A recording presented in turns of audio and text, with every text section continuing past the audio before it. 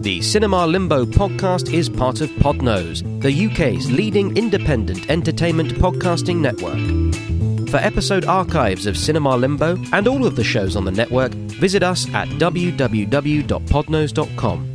You can also follow us on Twitter via @Podnose or send us an email via admin@podnose.com.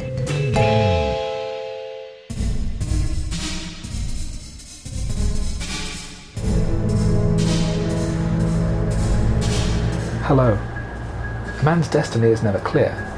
One can search one's whole life for a purpose, and yet still find it in the most unlikely place, and the most incredible circumstances. My name is Jeremy Phillips, writer, critic, and writer, and you're listening to Cinema Limbo. This evening's presentation is John Carter, the 2012 science fantasy adventure based on the books by Edgar Rice Burroughs, and my guest, live via wireless from California, is modern cinematic neophyte and fellow podcaster, Tilt Horizon.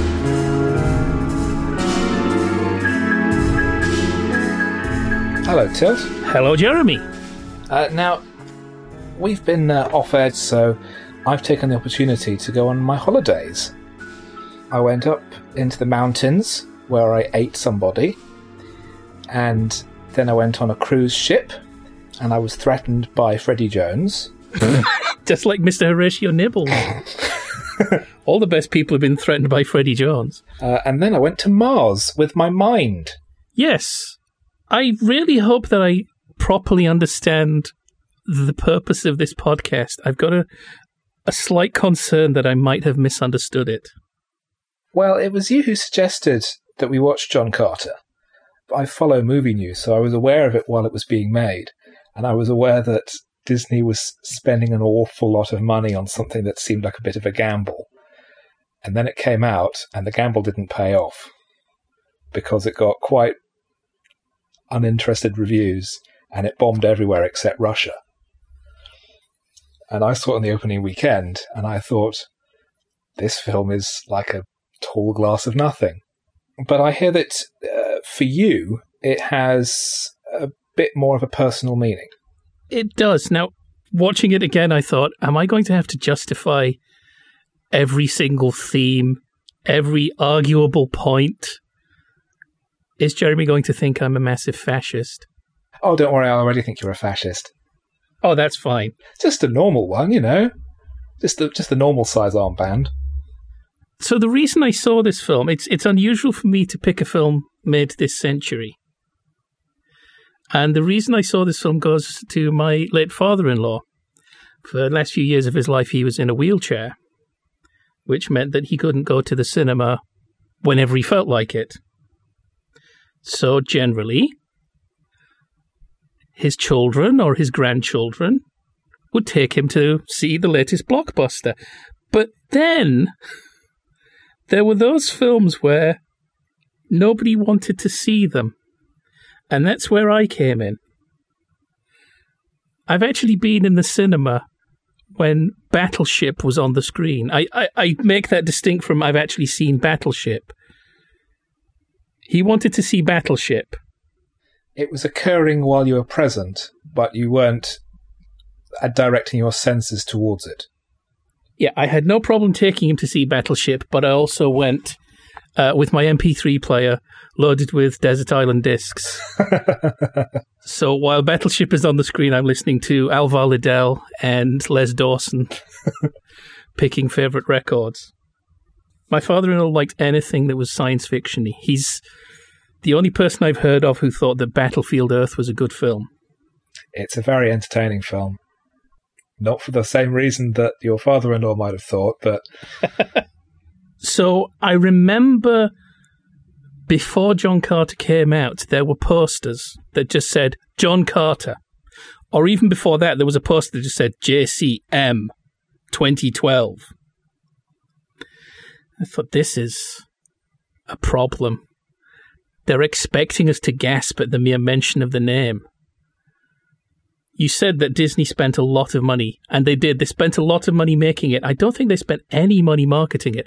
There were no John Carter Mars burgers in any of the fast food chains. I don't think there were any action figures. That's something that I noticed in my research, that there was very little merchandising connected with the movie, which is very odd for what was supposed to be a huge blockbuster. There were nothing in the way of tie-ins, but the actual marketing budget was spent on these huge billboards everywhere that just had the poster and the name of the movie, which means almost nothing to anybody because John Carter is such a boring, generic name. I don't know if it was an oversight by the director. I think he had a bit more say than normal in the marketing.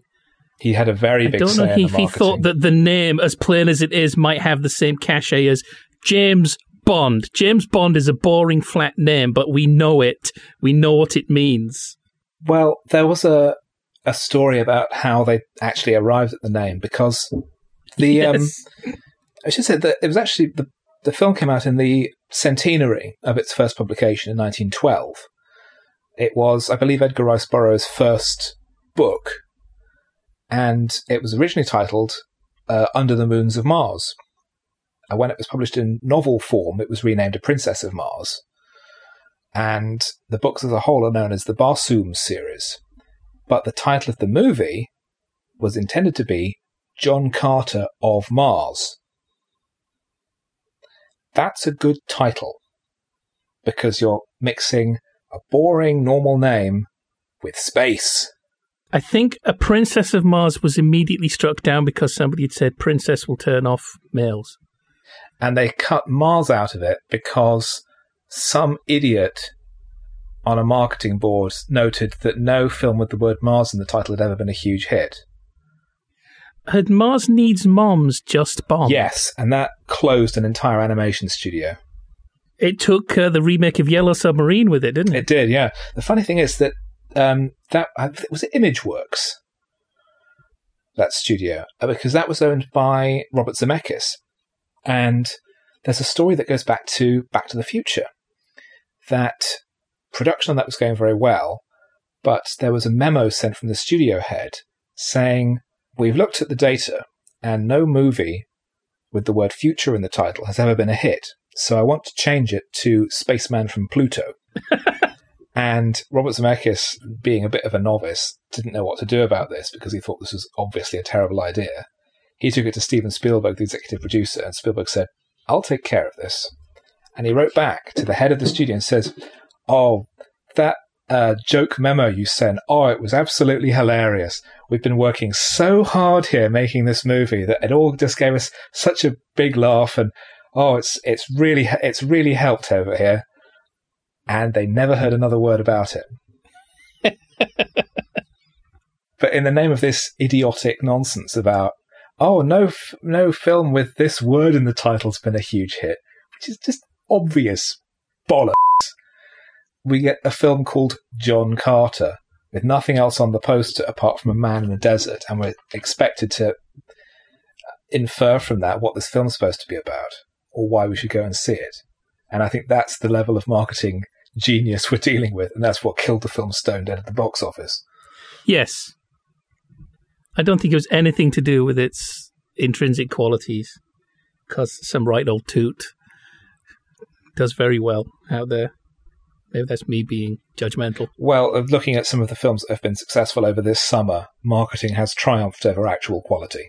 It's just Avatar, though, isn't it? Why didn't they keep pressing that button? This is 19th century Avatar. There was a recut trailer that I remember seeing a long time ago that essentially presented the movie as, this is where it all started. This is the birth of science fiction. And tried to sort of present it as the text. And I'm not sure if that would have attracted as many or attracted more filmgoers, but it was at least, it had a narrative to what it was selling. There was a central idea in the marketing rather than, here is some action. Here is a man with a beard in the desert. Here are some alien people.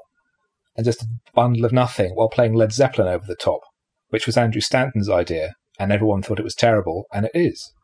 So I was looking at some reviews from Edgar Rice Burroughs fans, and a lot of those were just like, oh, thank God, this is the movie I've been waiting for. Oh, that's a shame.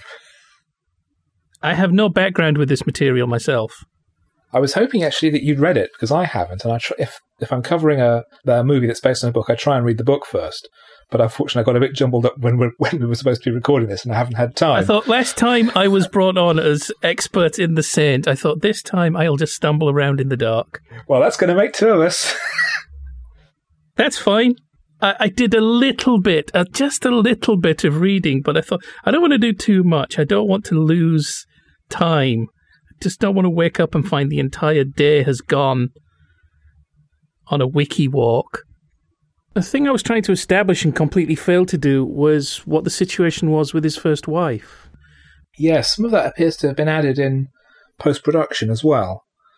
All the footage of the flashbacks of Carter's wife and child was all added in post-production because they realised that it was incredibly vague and not addressed properly in the course of the movie, and that it's probably a good idea to give the main character in the film some depth, so that we actually care about whether or not he dies. Because I just kind of looked at Wikipedia pages and there doesn't seem to be any mention of a first wife. No, I think it's probably just a generic screenwriting thing. So we see a big red planet to begin with, and a voiceover comes in. It was on the planet Scar. No, hang on. Well, it does start with the Disney logo, but it's been tinted red so that it looks like that the Cinderella's castle is actually the Devil's Fortress in Hell, which is not a good way to start a family movie. I'll have to wait for a really good sunset here in Orange County and make my way over to Disneyland and see if at any point Cinderella's castle looks like the Devil's Fortress in Hell. I mean, Tomorrowland is the Devil's Fortress in Hell. Tomorrowland stinks, but... Well, it's probably the old people mover. I've spent more hours on Pirates of the Caribbean the ride than I have ever watching the movies. How many of the movies have you seen? 2. That's one too many. It could well be two too many. Did you see the first one? I saw the first one. That's the good one. And then I saw the one with Ian McShane. Yeah, well, you were spared Pirate the third one, which came up in a recent Cinema Limbo conversation, and is the only Disney movie to start with a child being executed. So far? So far, yeah. I mean, who knows about Tron 3? But as you said, the movie proper starts with the planet Mars and a voiceover by somebody. And then there's that confused me. I've watched this movie 3 times in the last couple of days, and I still haven't quite worked out who's saying that. I think it's Willem Dafoe as Tars Tarkas. But then there is an amount of action. There is some sky flying hovercraft things, and then a bunch of Baldos appear, and they give Dominic West some magic string that runs all the way up his arm. And no one has any idea what's going on, because that's not how you start a movie. I'm fine with that. I trust them to eventually tell us. Any complaint I have about this movie does not start with the magic string. Well, no, I'm taking the mickey a bit, but I'm more concerned about the fact that it starts 3 or 4 times. Because you have the scene on Mars, and then you have the scene in New York in the 1880s, where John Carter sends a telegram summoning his nephew, and then you have another introduction of Ned, the nephew, appearing at his mansion to be told that he's dead, but he has to read through his journal, and then the movie flashbacks to the 1860s, and it starts again in the Old West, where he's digging a hole in the ground looking for gold, and then he goes and starts a fight in a general store. And we're about 15 minutes into the movie and nothing's happened. We've just been introduced to a series of nested flashbacks, like it's a Christopher Nolan Ladybird book. What would you have done to solve that? I would have cut off the first 3 starts, and I would have started with him in the Old West, because that's the part what you actually need. You don't need the beginning bit on Mars. You don't need all the stuff of him turning up. You can just have voiceover and then dovetail that back at the end, where the voiceover is Ned reading the journal. So you say, that's where the voiceover's coming from. You don't need all that extra stuff. And that voiceover at the beginning, Mars, you think you know Mars, you don't know Mars, boy. I paraphrase. That could have been John Carter speaking to Ned, rather than somebody we're rather unaware of. And even after watching the movie a few times, still not entirely sure who it is. I guess the problem with the movie is that the director, Andrew Stanton, this was his passion project. And it was also his first live-action film. He had come over from Pixar, where he directed Finding Nemo and WALL-E back-to-back. Both of them, obviously, giant hits, hugely acclaimed, modern classics. And I think they're both beautiful movies. And based on the success of those, he was essentially given carte blanche with this, but he decided he was going to make it the Pixar way, which is changing stuff and redrafting as you're actually making it. And I think that it's a lot easier to do that in an animation project than you can in a live action project. And the result is the script is sort of a bit slapped together. It feels like this, like several page ones have been shot and edited together. And there are bits that seem to be missing, like most of the characters having any depth, or what the villain's motivation is, or most of Dominic West's scenes, because he's barely in the movie, despite apparently being the villain. Passion projects, do you think they're always doomed? You think there always should be somebody sitting on his left hand saying, I know you love it, but drop it. Drop that bit. This, I know it's a classic moment in the book, but you really don't need this right now. Well, it depends. I mean, if the passion project is an adaptation of a source text, the risk is that they're just going to translate it straight from the page onto the screen, and that is how you make a disaster. If it's an original idea that they've had, then chances are that it's not going to be as serious a problem. I mean, it seems more like the exception than the rule, but Inception was a passion project for Christopher Nolan. He'd been working on it for 10 years. Christopher Nolan's capable of passion. I know, it's incredible, isn't it? I saw him smile once. Oh. But he really, really wants to do this movie, and he'd been working on it for years. It originally started out as a horror movie, and then as he became more powerful in Hollywood, he was able to expand the scope of it a lot more until it became this giant thing that could have sunk his career if it had gone wrong.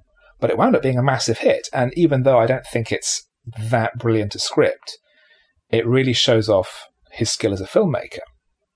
But I think even then, he's got someone sitting on his shoulder, and I think it's his wife, who's his producer, not just like she's hanging around on the set with her curlers and rolling pin. Played by Terry Jones. So, we've had a fight on Mars, and some Time Lords have given Dominic West some silly string that kills things, that's blue. Oh, everyone's got complicated names as well. Now, I've hardly written any of them down. So, Dominic West is Sab Than, I think, and he's the Jeddak of the moving city of Zodonga. And Mark Strong plays King of the Baldos, and he's called Matai Shang. Is that right? That's right, yes. Right.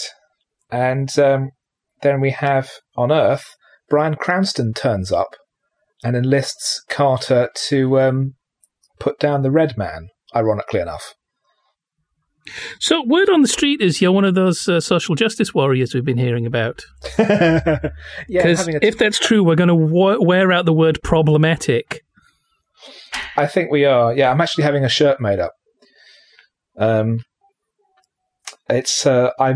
consider myself in a privileged position, being white, straight, and male, in that I can argue with people on Twitter and they can't say anything back to me because they've got nothing to pick on, because it's just like looking in a mirror for them. Except a bizarro mirror where the person on the other side isn't a cunt. I thought your mother listened to these podcasts. I don't think she's that concerned. I think she trusts fine. me now. That'll be bleeped, don't worry. Right. One of the things I like about this movie is how little it changes in some ways, even though you could understand that if they wanted to, they would have. How do you mean? He's a Confederate. Yes. And traditionally, Was it Buster Keaton said about the General, about how he wouldn't have been able to make the film if the central character had been a unionist? Wouldn't have sold, wouldn't have worked. Had to be a rebel. Right. I'm curious about the relationship. I guess it was partially metabolizing what had happened and the whole concept of the lost cause, and maybe allowing them to ignore what was happening there and then. Still happening now. A little bit of politics. There's one bit where they try, I think, to offset it. When he's been captured by Breaking Bad, I forget his name. Colonel Powell. And he says, whatever it is you think I owe you, our country, or any other beloved cause. I think that's a line put in saying, the Civil War actually disgusted him, the whole thing, so don't think that he's a Southern rebel through and through. Well, speaking of recent would-be blockbuster movies that have had former Confederate soldiers as major characters, I saw Jonah Hex a little while ago. And absolute garbage though that movie is, it did come up with quite an easy way around the whole problem. Also, his family gets burned to death as well. He joined the Confederates, not because he's racist or anything, he just doesn't like people pushing him around, which kind of negates the whole thing about the Confederates pushing black people around. But then, he gets his face messed up, so nobody's Well, I've perfect. watched Ken Burns' film, and there were a number of people who just saw that their first loyalty was to their state and not to their nation. So you can put that in there. Well, that seems fair enough, but I think it's probably much more nuanced a subject than we have the space to get into, or I have the knowledge to discuss. Because I've never seen a Ken Burns film, and they seem to be the first port of call for American history. Should we talk about his voice? Taylor Kitsch's voice as Yes. John Carter of Earth. There was a Clive James show, one of his ITV shows, many, many, many years ago, where he played this advert for some sort of, I don't know if it was a recording it played, some sort of chat line, some sort of voice on the other end, adult enjoyment line. And the advert, it was live action, the guy's there standing in his tuxedo, and he talks like this. We're on the side of the hill with the beautiful city lights behind us. And for some reason, he reminded me of that advert. Wasn't that a famous voiceover actor who would always get all the best radio commercial gigs in London? I remember hearing about that, and he always wore black leather jacket and dark glasses. Sounds like Tommy Vance to me. But Lovely foaming pint of nut brown ale. Well, Taylor Kitsch is in fact Canadian, so he's clearly doing a voice to a certain extent anyway. But I always got the sense through the movie that he's playing the part of a leading man rather than being a leading man. He's doing an impersonation of someone. yeah, apparently in the book, Carter's described as having the manners of a Southern gentleman. They've clearly decided machismo is more the way to go. So he should have been like Clark Gable, but crossed with Johnny Weissmuller. That's an excellent description. But make sure you get it the right way round. And also people I've actually heard of, so... People from the past. There's an Austrian pop song. This is a promising sentence. There's an Austrian pop song that was, I remember from the 80s, that had the singer describing himself romantically as a mixture of Albert Einstein and Arnold Schwarzenegger. Unfortunately, he had Schwarzenegger's brains and Einstein's looks. So you don't want to get that wrong. While Carter has escaped from the Union soldiers, having nicked General Walter White's horse, they meet up with some Native Americans and then suddenly get into a fight with them. Not caused by John Carter. John Carter speaks the language. It's caused by some hothead in the army letting off a shot. Not even under orders. They're really trying to diffuse the blame for the whole situation. Yeah. But it turns into a firefight, and General Malcolm's dad is hit, and they conceal themselves in a cave, which turns out to be the Cave of Gold that he's been looking for the whole time. That was lucky, wasn't it? And admittedly, he was in the area looking for it, so it's not like he'd heard tell of it once and didn't know where it was and then just stumbled upon it. He had stumbled upon it in the area he was looking for it, so I'll give that a pass. Well, what's even more of a coincidence is that suddenly another of these bald fellas appears and tries to stab Carter in the back. So Carpenter shoots him in the chest and steals his jewellery. I think the bald fellas are actually from a subsequent novel, and it's a bit of a change bringing them in to this story, and I think it confuses things. Because the first thing we learn about them is that they can hand out laser blasting silly string to whoever they wish. But then another thing we learn is that they're on Earth. What are they doing on Earth? Well, they do explain later on that they're kind of immortal and they go around controlling civilizations and making sure that the right people are in charge. And I think the inference is that they're going to start doing that on Earth. So it gives you someone to blame for Grover Cleveland. Thing is, Earth seems more ripe for the picking than Mars. We don't have walking cities on Earth at that time. I think 19th century Earth seems a hell of a lot more of an easy take. I guess maybe it's, you take out the big threat first. Well, Mars once we dominate the technologically civilized, the technologically advanced Martians, then we can go after the Earthmen and their growly voices. And their ships that run on water. Imagine that. But Mars is supposed to be on the brink of extinction, which I think is mentioned twice, and then we don't hear any mention of it or relevance of it later on either. Actually, there is one thing, I suppose, keeping them away from Earth.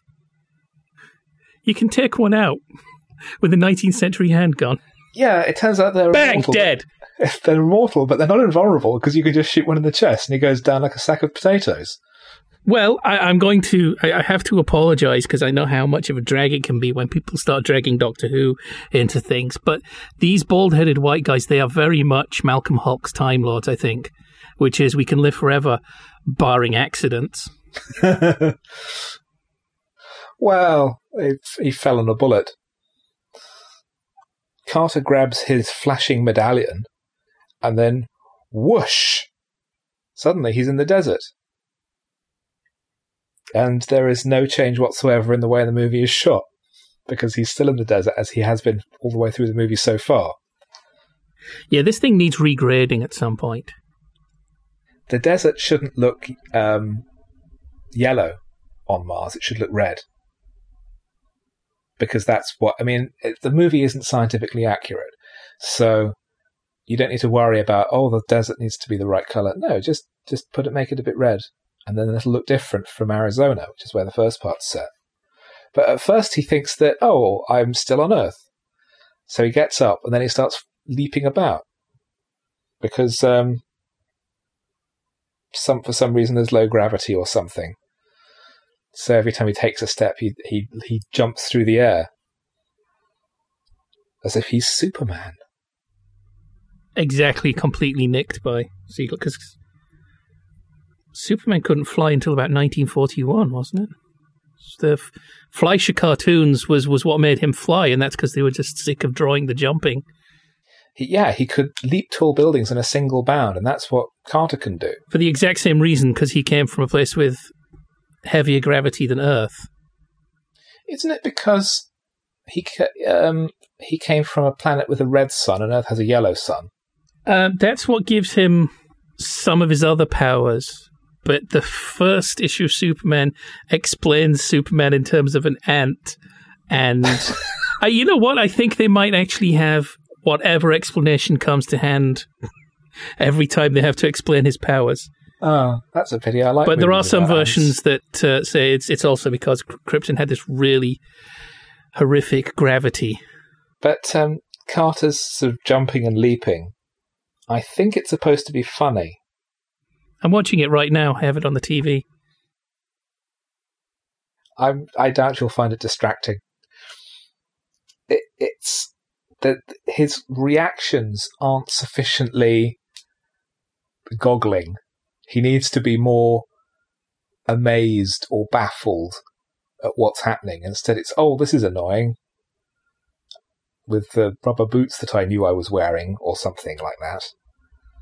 I don't know, in some ways, that's just looking at the look on his face, that's possibly a more realistic reaction. Just, what now? There is always that possibility that if one suddenly became able to fly or jump 20 feet in the air, there are certain people, certain temperaments who just go, oh, now this. Ugh. But the movie is trading in a heightened fantasy world. And I think that it needs to be consistent with that. It needs to be a bit more like, Flash Gordon without the camp. So it has that. Because the thing that makes it hard for me to like the movie is Carter is such a flat, dull character. He has very little depth. He has this bolted-on backstory about a dead family, which, as you say, isn't in the books. He doesn't have any kind of personality trait apart from being grumpy and not liking people pushing him around. And that's not a character.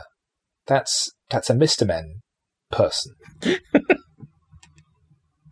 And much as we would all like to see Edgar Rice Burroughs' Mr. Men, with Mr. Strong in the jungle, Mr. Six Arms fighting a white ape, and Mr. Bald wearing a big robe. Little Miss doesn't wear many clothes. Yeah, Little Miss doesn't star in any other movies. It's just taking itself too seriously, and I think it's too reverential towards the original text, that it's this sacred work that can't be improved upon, apart from, because as they had to sort of rewrite it because they realised bits of it didn't work, they needed to actually just get away from that original completely and figure out what the spine of the whole thing is supposed to be. What's the movie about? Is it the hero's journey? He doesn't change very much. He goes from not wanting to help people to helping people, but doesn't actually develop as a character. No one actually changes or develops over the course of the movie, so there's no source of audience investment. I think I've realised why I do like this film. Because of this?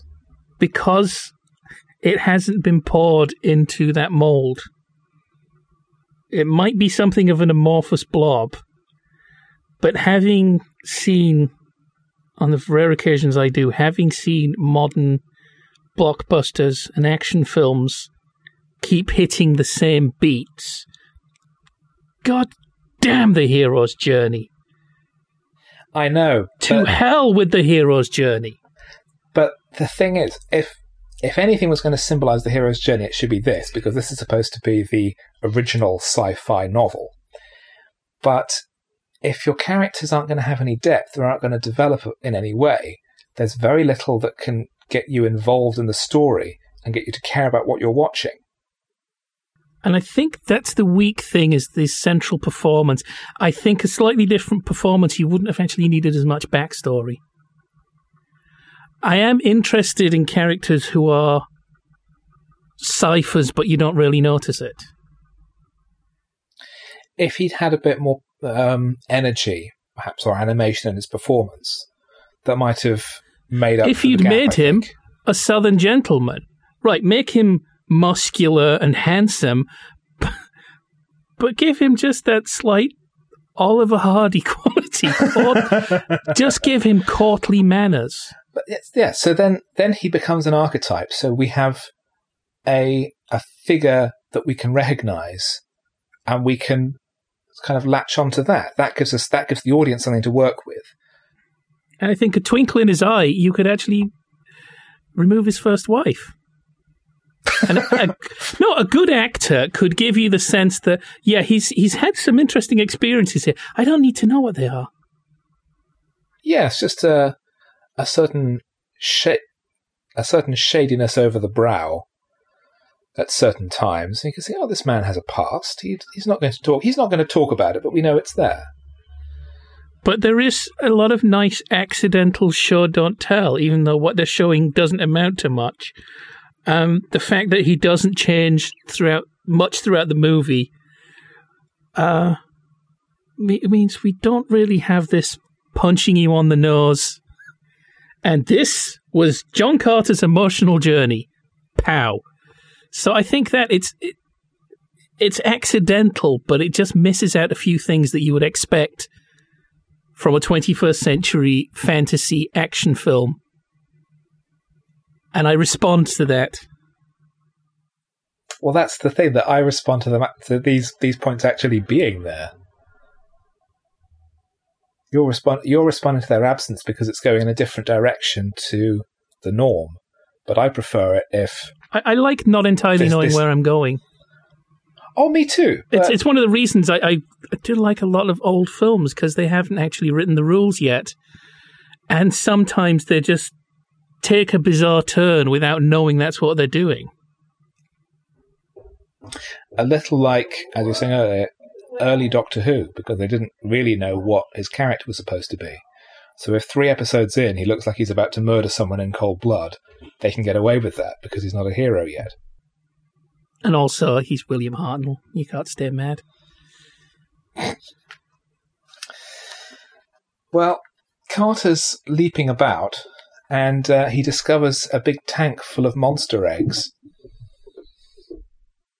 That's really there to give us an idea of what the Green Martians are like, because the whole thing is, some of them haven't hatched. Bang, bang, bang, bang, bang. We kill them. Because so it's just like, yeah, just get a quick... Though, there is that nice bit that there is Tarkus, Tim Tyler, the boy who lost his life. Willem Dafoe, he's the chief. And there's this thing about some of them haven't hatched, and it's the other guy, the guy with the missing tusk. He goes, they are weak. So it's like right there, it only really noticeable on subsequent watchings is we've already seen the order didn't actually come from the chief.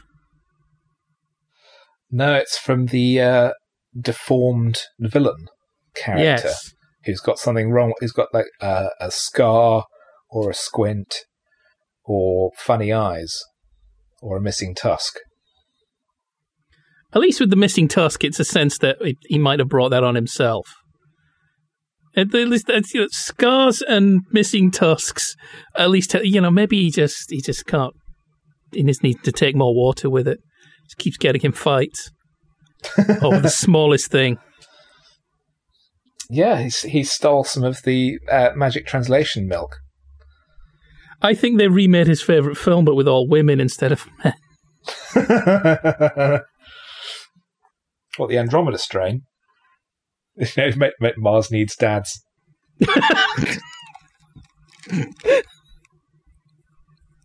Oh, by the way, another thing they don't tell us in this film, but is apparently all the Martian races lay eggs. Right. Even the red Martians. Even the apparently compatible human Martians. Yes. I see. Still, it's like he pops up back home before his wedding night then, isn't it?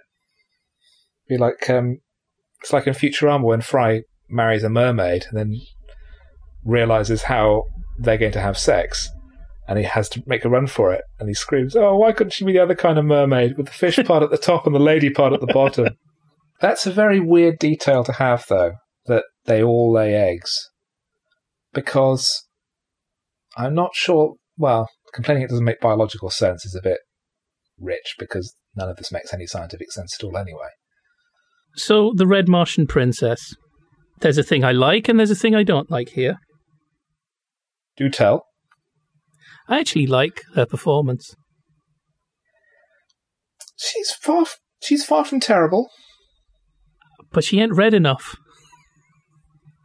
They've made her too visually compatible. And of course, they have a whacking great problem here, which is if you have this exotic, slightly savage, the Red Martians of Helium, the city, are meant to be a little bit more noble, but if you've got this slightly exotic, slightly savage race, you're going to have to go for white actors.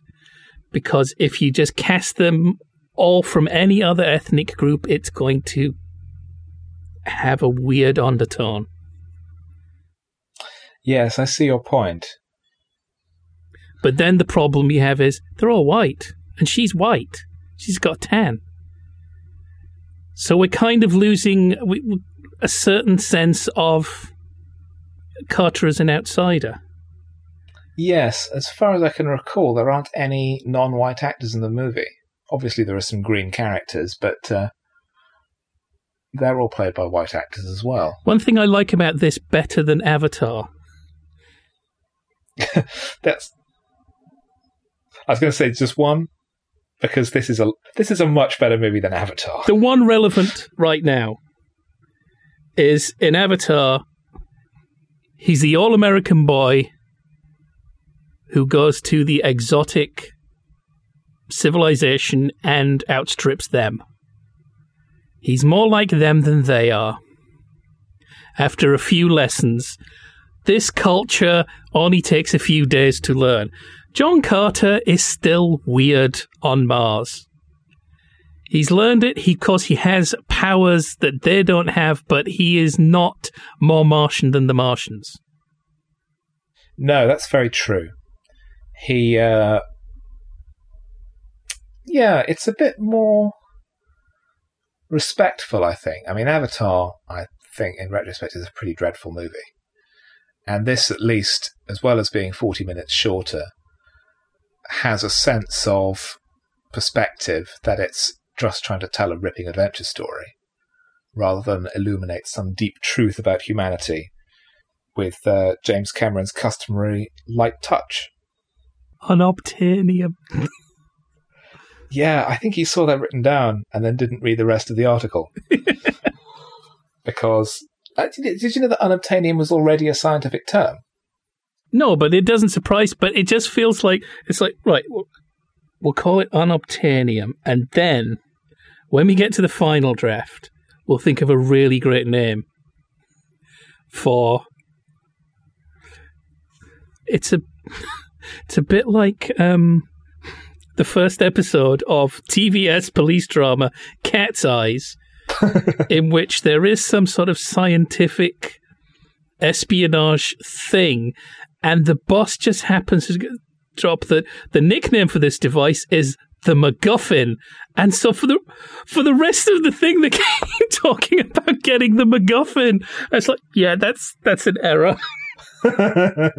That's almost like, we actually shot we didn't make this in order, and we shot the last few scenes using the draft. So can we put a scene in earlier in which he explains why they keep saying get the MacGuffin? Is this why they burnt their I mentioned a defunct ITV franchise while talking about a Disney movie from the 21st century. I win. A race in which I am admittedly the only competitor. Well, last week I recorded an episode where I talk about reader fusion. So. Oh, great. Marvellous. Not really. Oh, that's a shame. And classics from Westwood. Oh, can I just mention Kieran Hines' downturned mouth? Yes. He doesn't do much in this film, does he? But he does turn his mouth down a lot. Those corners of his mouth never go above a certain point. He has that peculiar face where he always looks like a mixture of someone who's angry, disappointed, and the result of an unsatisfactory statue. And he's like that in everything. I want to see him in a comedy. I want to see him in a Woody Allen film, where he gets some real laughs with his strange, fish-faced grimace. I'm going to have to watch that version of Jane Eyre again. Oh, does he play Jane Eyre? That sounds great.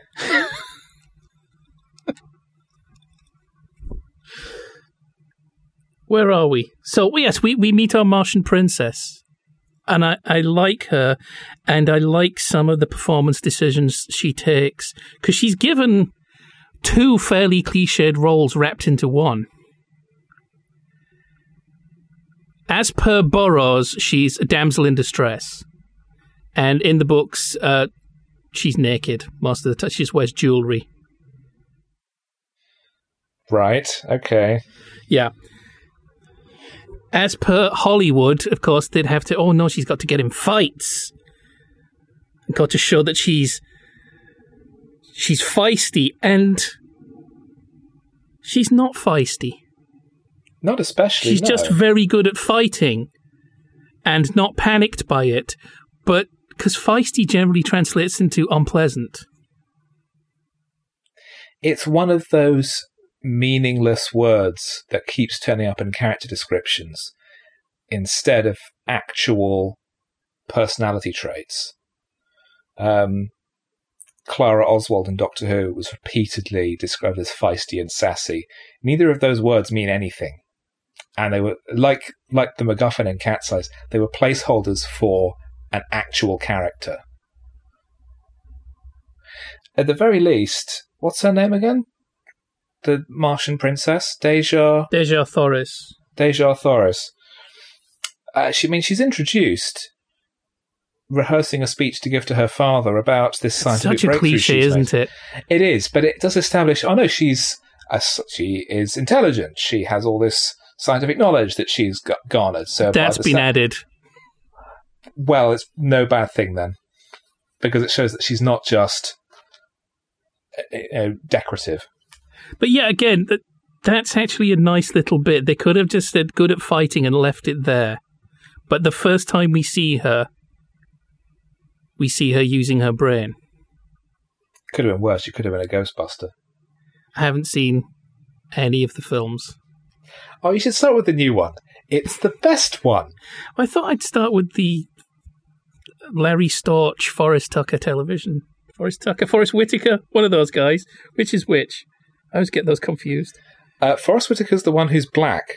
Right, okay, so it's Forrest Tucker. Good. I think he's also the one who's alive.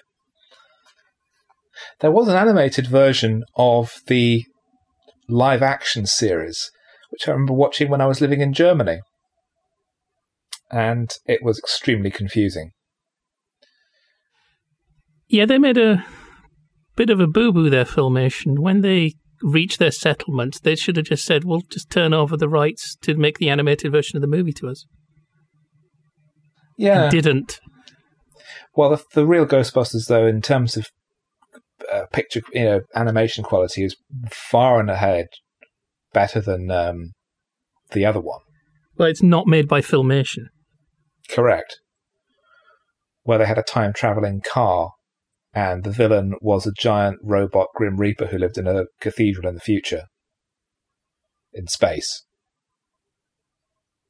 I think that's what the inside of Dan Aykroyd's head looks like. I'm now farther into the film on the television than I am talking. So, Dejah Thoris has worked out what the bad guys are using. They're using the ninth ray. Yes. Which, in contrast to... it's sort of demonstrated that it's in contrast to Mars itself, because the ninth ray is blue. I like the use of colour all the way through the movie. So you have the red planet, you have the yellow desert of Earth, you have the red and inverted commas Martians, who are the humans who lay eggs through their bums or something. you've got the green Tharks, the silver Baldos, and the blue Ninth Ray. So it's a nice, bold, bright, primary colours layout. I think it's one of the most successful elements of the movie, just the way they use colour, because it's just straightforward and doesn't hammer you over the head with it in the way that it has to do all the mythology and backstory in order to get on with the actual storyline of the movie, because it's so convoluted. This is just nice and clear, and it's nicely delineated. You have the white apes. Everything is just nicely visually distinct in a way that's easy to grab onto. It's it's almost like show don't tell, except they're not really telling you anything, just making it easier for you to watch. Meanwhile, back with the Green Martians, their chief has got John Carter strapped to the back of his horse because John Carter's been shot in the bum accidentally, and has decided to bring this jumping creature back to his people, and also the hatchlings, the monsters that came out of eggs. And it's there that we meet Solar, the little Martian girl that could. Yes. Now, Solar is the one who's covered in brands, isn't she? Yes. That's not properly explained. Well, it is later on. So the idea is, I think, that every time you break one of the Thark laws, you get a brand, and once your body is covered in them and there aren't room for any more, they kill you. So she must have broken an awful lot of laws because she's only got room for one more. I don't think they make it too clear, but she's really breaking a law just by existing. I did not get that at all. It's not particularly... It is stated, but it's not particularly well handled. The whole thing that the Jeddak is her father is actually... It's a big, shameful secret. Yeah, I didn't realise that was supposed to be a secret. I just thought it was obvious. No, because you're not meant to have fathers. You're not meant to have families. It's the whole thing. The hatchlings get taken out, incubated somewhere, brought back and just given to anybody who can fight over babies. And you look after it. Well, actually, even then, the hatchlings are then taken off to a cave and covered in talcum powder. But you're not meant to really know whose lineage is who. You just belong. The family is the Horde, the Tharks. And there's this brief mention about how Solar's mother hid the egg and hatched it herself, and presumably told the chief, by the way, that's yours. So they are unique in Thark society. So that explains that, but I don't remember any of that coming up in the movie. Maybe I was distracted by a kitten. There's just that bit where John Carter says to... I've forgotten his name, but I know he's the chief. The Jeddak of the Tharks. Tartarchus. And he says, she's your daughter. And he's furious. And it's like, who told you? So it's clearly something that's not meant to be out there. And that's then when he mentions... But he doesn't quite make it clear that is really forbidden. But because she's had a slightly different upbringing, it makes her more emotional. It makes her... So that's why she's probably broken so many rules. She's probably given comfort to people that the Tharks have decreed should die. She's done human-type things. Yes, she's becoming more civilized like the white man. And she's played by Samantha Morton, which is a very difficult concept for me to get my head around. Is it just voiceover and CGI? There's no motion capture, is there? There's no sense of performances coming through the CGI Tharks. There was facial tracking used, okay. And the actors were on set and on location wearing stilts, so they were opposite. They were acting opposite Taylor Kitsch and each other, and providing eye lines and voiceover and that kind of thing. So then it's not just them in a booth somewhere. It is essentially a proper performance. I didn't notice in a nice way. I just thought their animation was that good. The animation is very good. The visual effects throughout the movie are very well realised. And frankly, they really should be, given the Stanton's pedigree. Again, accidentally stepping outside of Hollywood cliches. It's nice to have a subplot about a father and a daughter. After fathers and sons being the thing for much of the sort of last quarter of the 20th century and into this century. Have you seen Green Lantern? Yes, as long as you don't ask me any more questions, because there's not that much I can remember about it. Oh, right, because that is a movie that's driven entirely by father-son relationships to the point where that becomes hilarious. Because every single character in the movie has a troubled relationship with their father. I'm mainly thinking about every single one. Charlie at the Chocolate Factory, Tim Burton style, sinking under the weight of its own daddy issues. But I'm not the world's biggest Tim Burton fan, so... So Carter is now being looked after in the baby cave. He gets talc thrown all over him, and then he gets fed the Martian translation milk. Because up until this point, he hasn't understood a word anyone's saying, and it's all been subtitled. I was reminded of the Australian film Dot and the Kangaroo, where Dot is given some wood to chew on that means she can understand the animals. Is it a special That's kind really of my wood? problem, though. Well, it reminded me of the Babelfish, of having to, in some way, ingest or insert into your body this specific alien organic material, and then you'll be able to understand all the language. So Mars must be completely monolingual, and maybe... Okay, here's the thing. If he's understanding everything that's being said, surely he wouldn't hear them say Barsoom. Surely he'd hear them say Mars. And Dota Sojat, my right arms. Wouldn't he hear that as, he shall be my right arms, my right arms? Or maybe Dota Sojat is like some archaic term, so he would hear that as...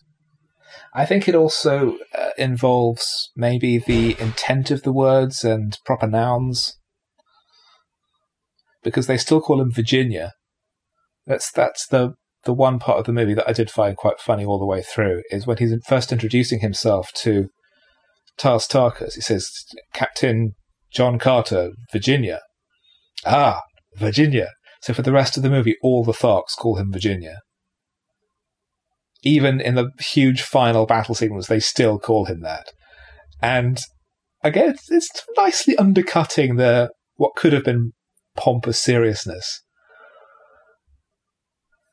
So it lifts the movie a bit above just rote sci-fi adventure. Because, I mean, actually, at the same time this was being prepped, the Asylum, which specialises in mockbusters, churned out their own version of A Princess of Mars, with Antonio Sabato Jr., last seen at the Republican National Convention as John Carter, and Tracy Lords of Obscene Publications fame as Deja Thoris. Yeah. Thoris. I did watch the trailer for that one. Does it look as bad as I imagine? Yes. Was it filmed on a golf course? Because I get the impression that it probably would have been. No, they've actually found a little bit of desert somewhere. But the Tharks are just people with Thark masks that they've got from a Halloween store. Does it have Deja's father pulling a weird downturned mouth face? Well, I say trailer. It was really just like the scene of the Tharks getting John Carter. Can they afford a horse? I didn't see one. Well, speaking of amusing animals, of course, we have the other funny, weird alien, which is Wooler, the amusing dog monster, and my favourite character in the movie. He's a useful little plot device. Yes.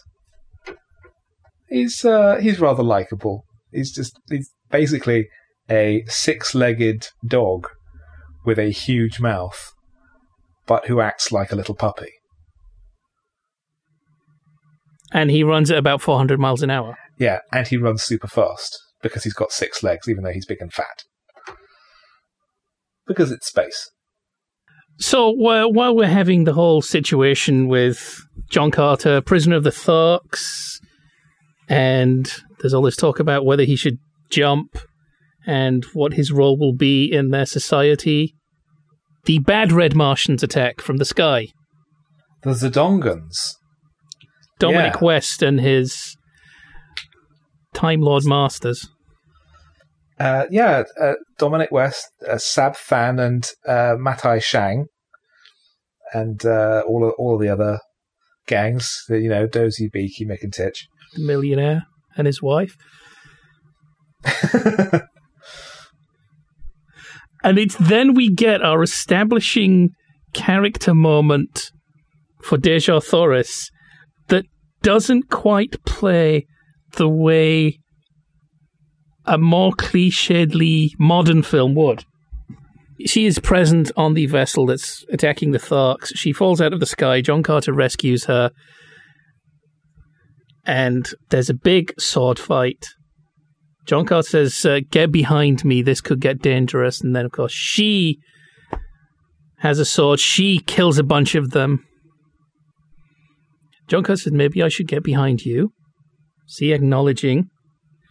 And then she comes up, she just wipes the blue blood off her sword onto his loincloth and says, you will let me know when it gets dangerous.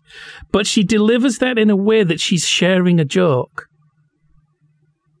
She's delivering that in a way of, I know you're surprised, and I know I've defied your expectations. And that's fine. She doesn't rub his nose in it. Can I just talk about Avatar again? Oh, please do. There's a moment in Avatar that I really hate.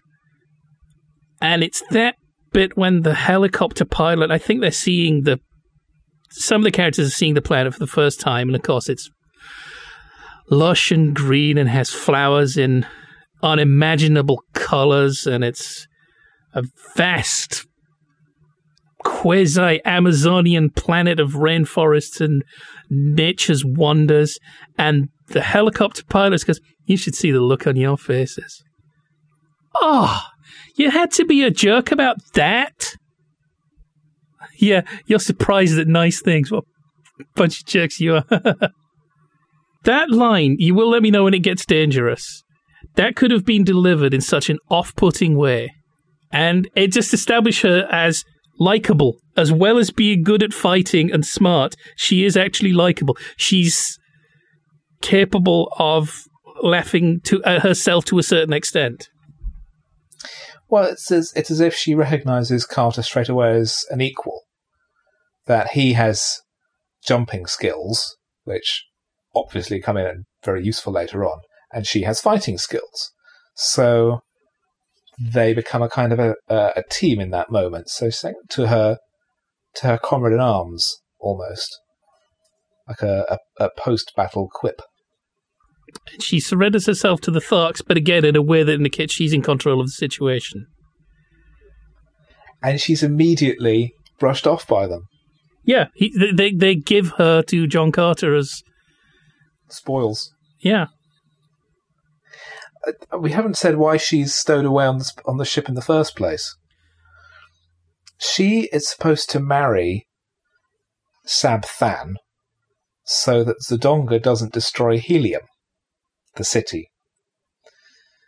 And she's having none of this because Sab Than is, mean and, always the worst. He blows stuff up with his blue arm string. With his special blue glove net. Which is an excellent apparel website. As we describe it, it almost seems like it's not really important, the specifics. No, she's just there. She's stowed away on a ship. It gets attacked. And, then that all happens. And so now she's got to spend time with Carter. Again, there's a certain honesty about this. This adventure is just adventure. It's not really telling us about humanity in any fake pose. Movies, they're like adverts, really. adverts no longer say buy this product because it works and is nice. It's all about buy this product because that's what life's all about, isn't it? You know, drinking white cider with your 9-year-old. That's what life's about. You're going to remember that when you're old. And you're going to be so glad you bought our product. And movies, it's like, you know, this movie's actually saying something about what drives us all. Whereas this is like, yeah, this is about Xena, warrior Martian princess, Superman. He can jump really high and growl, and everybody's having a big punch-up like the end of Cannonball Run 2. There's an honesty and openness about that. It's very much a throwback to an earlier time of filmmaking. Andrew Stanton, in his audio commentary, does talk about how he wanted it to be timeless, just like a timeless adventure yarn. And it isn't. Oh, no, he's failed wonderfully. Yeah. Because really, another thing is this story's from 1912. This is from before both world wars. And that was another reason I was worried about what I might have to justify, because there are certain ideas in here which we have seen beyond the logical conclusion of in our history, and it's not been pleasant. In what way? John Carter is Siegfried. He is a Superman. And we have seen what can happen when a culture thinks it's the Superman. And I'm not just talking about the obvious one, quite a few. Just things that have happened in our history that hadn't happened then. I mean, there's the whole colonial view of things, but I think our view of 19th century imperialism and some of their theories are coloured because they got seen through to the end in the 20th century. Might you say the same about Manifest Destiny? Yes, that too. That's another thing, this flashback. So there are these flashes back that John Carter had a wife and a daughter, and then he came home to find their little house burned down.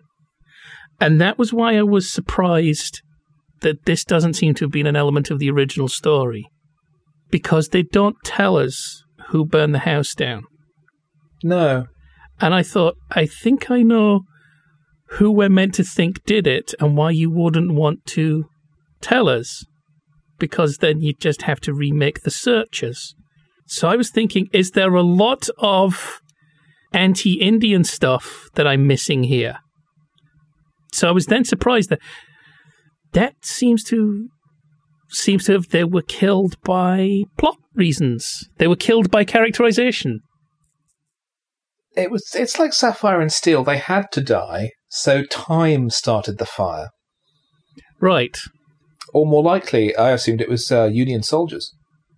Oh, okay. So that's Civil War.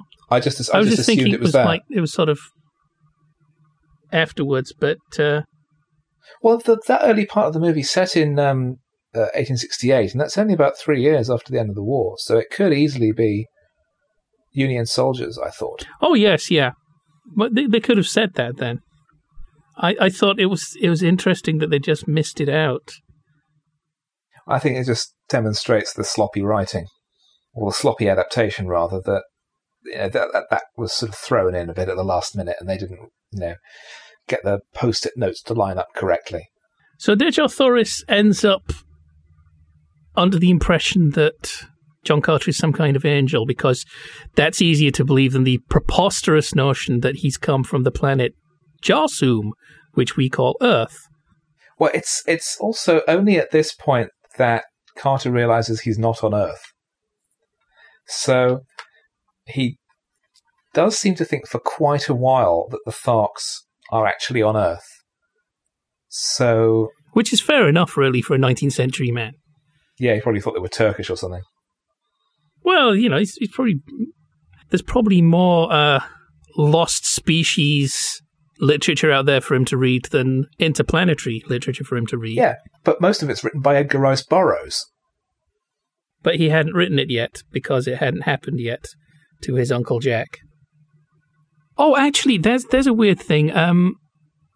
Something I gleaned just from glancing at Wikipedia pages. In the books, John Carter can't really remember anything that happened to him before the age of 30. Yes, I saw that, and I'm not aware of it being followed up at any point. Is it?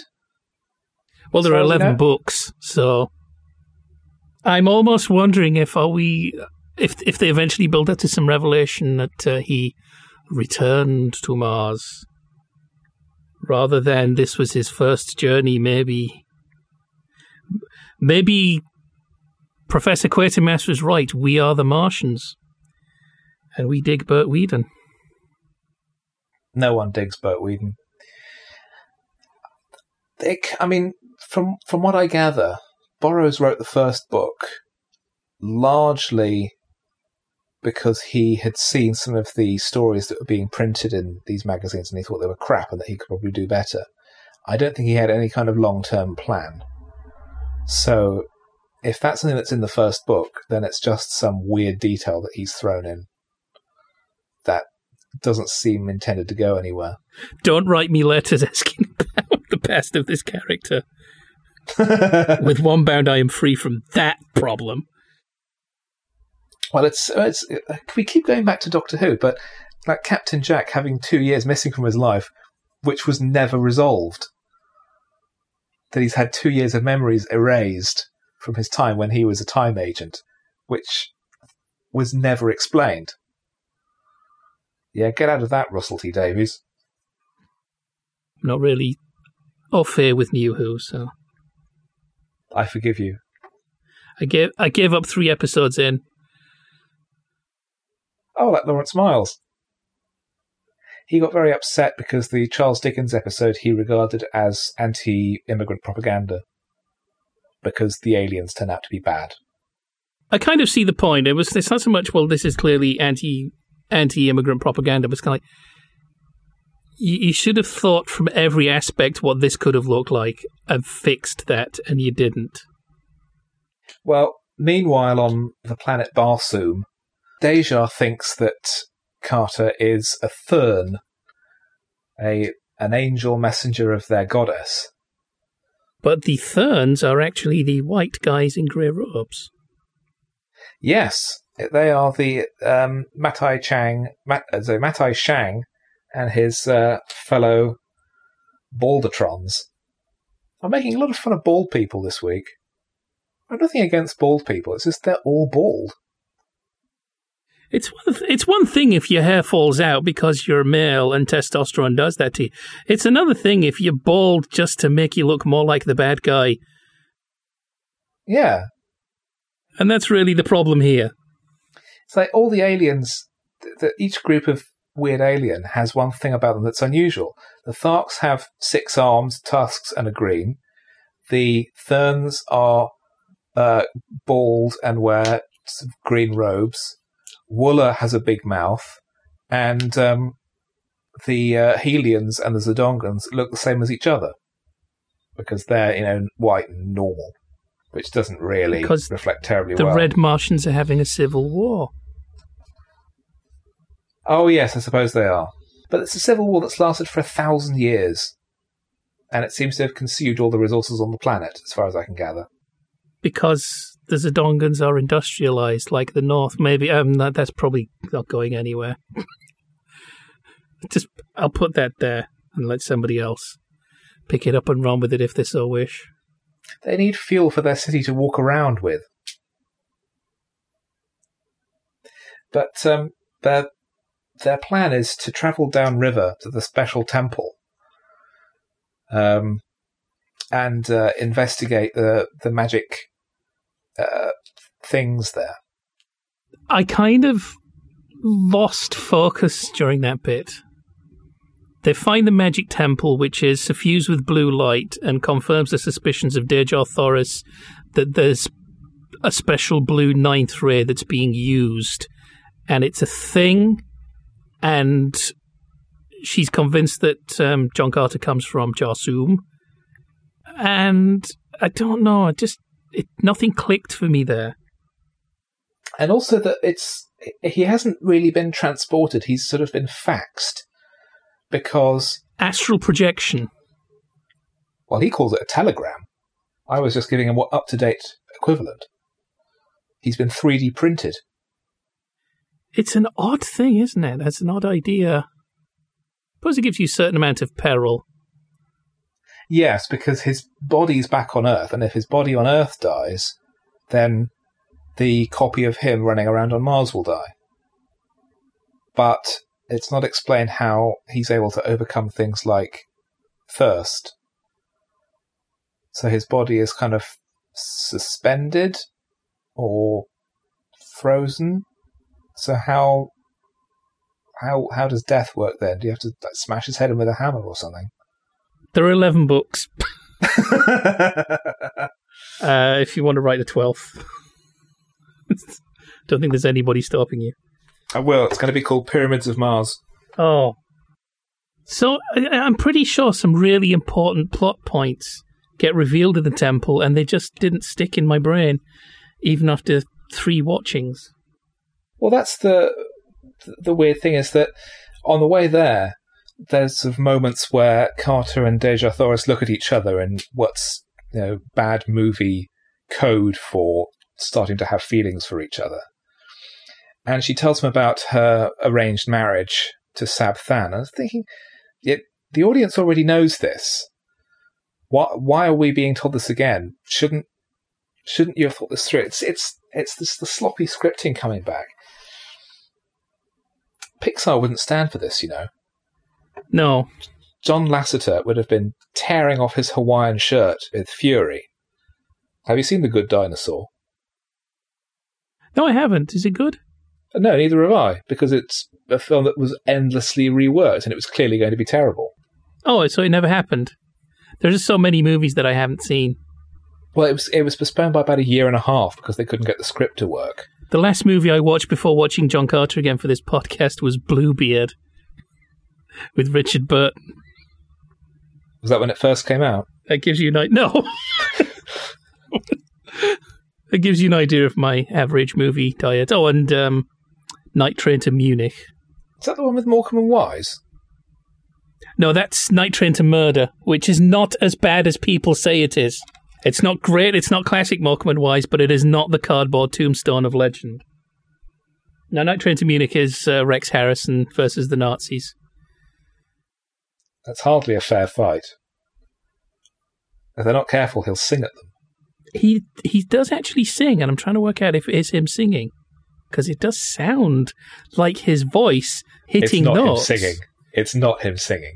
No, but it does sound like what Rex Harrison would sound like if he could sing. And of course, a movie of that age, you don't really have data on who did the dubbing. Oh, it's probably Marnie Nixon again. So I'm completely lost in the film now because we've been given important plot information, but it's managed to push a lot of what I have absorbed so far out of my head. So we've just really established, right, Dominic West wants to control all of Mars. He's going to arrange a marriage with Dejah Thoris, Princess of Helium. She's not keen on that because he's not very nice. So she runs away, meets up with John Carter, and impressed by his magic jumping powers, she wants him to help her fight for the city of Helium and defeat the evil Zodongans. And now they're in the magic temple, where they've figured out that he's from Earth, and Matai Shang, who's the evil robed guy with mystical powers who's controlling Sab Than, he's realised this, and he's sent in a bunch of other more primitive, nasty Tharks to make short work of everybody. This movie could have done without the Therns. The Therns really should have turned up right at the end saying, but where did Dominic West get his blue arm string from? We gave it to him, and come and see John Carter 2 to find out how we fit in. I think they confused matters. I think they were maybe put in there to clarify matters, but I think they have been put in there to clarify matters. Firstly, you never ever make a film assuming you'll get a sequel, because you won't get one. Secondly, Dominic West's character is so flat and nothing.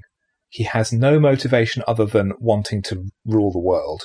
He has no depth or personality of any kind whatsoever.